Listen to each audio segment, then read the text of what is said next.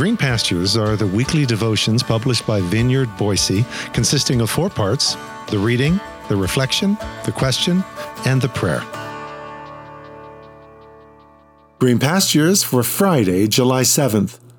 Pearls on a String. And here comes one more. Today's scripture reading is found in James chapter 1, verses 19 and 20 from the Message translation, which reads, "Post this at all the intersections, dear friends. Lead with your ears, follow up with your tongue, and let anger straggle along in the rear."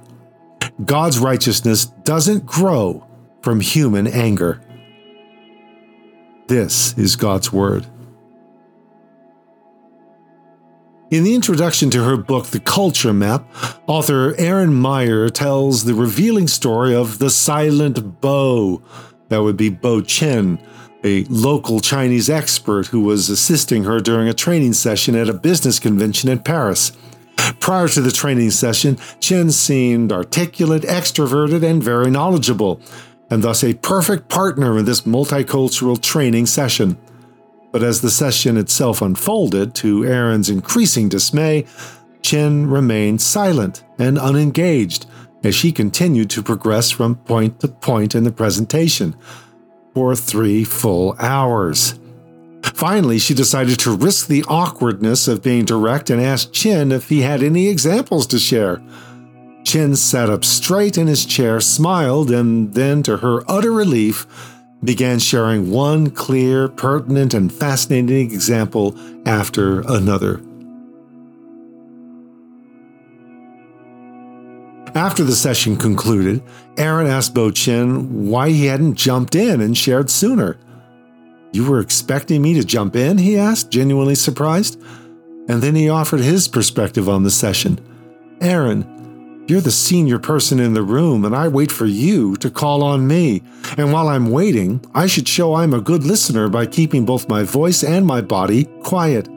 In China, we often feel Westerners speak up so much in meeting that they do this to show off, or they're just poor listeners. Also, I've noticed that Chinese people leave a few more seconds of silence before jumping in than in the West. You Westerners practically speak on top of each other in a meeting.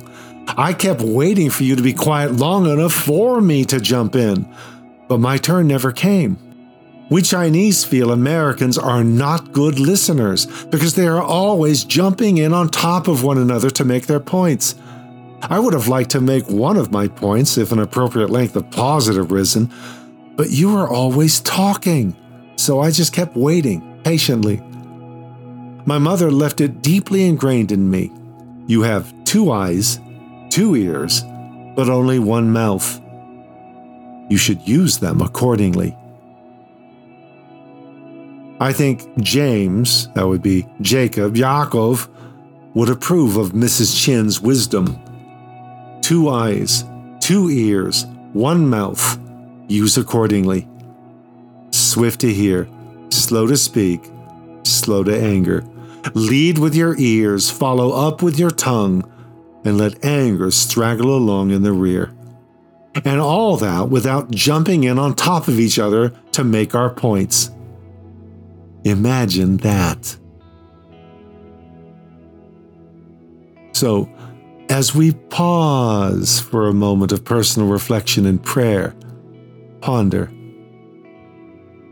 Since our default is to be swift to speak, swift to anger, and slow to listen, how do we reverse this default, replacing it with a new default of leading with our ears and then following up with our tongues, with anger straggling along back there somewhere? What's the key to more effective listening and more thoughtful speaking? How do we do this?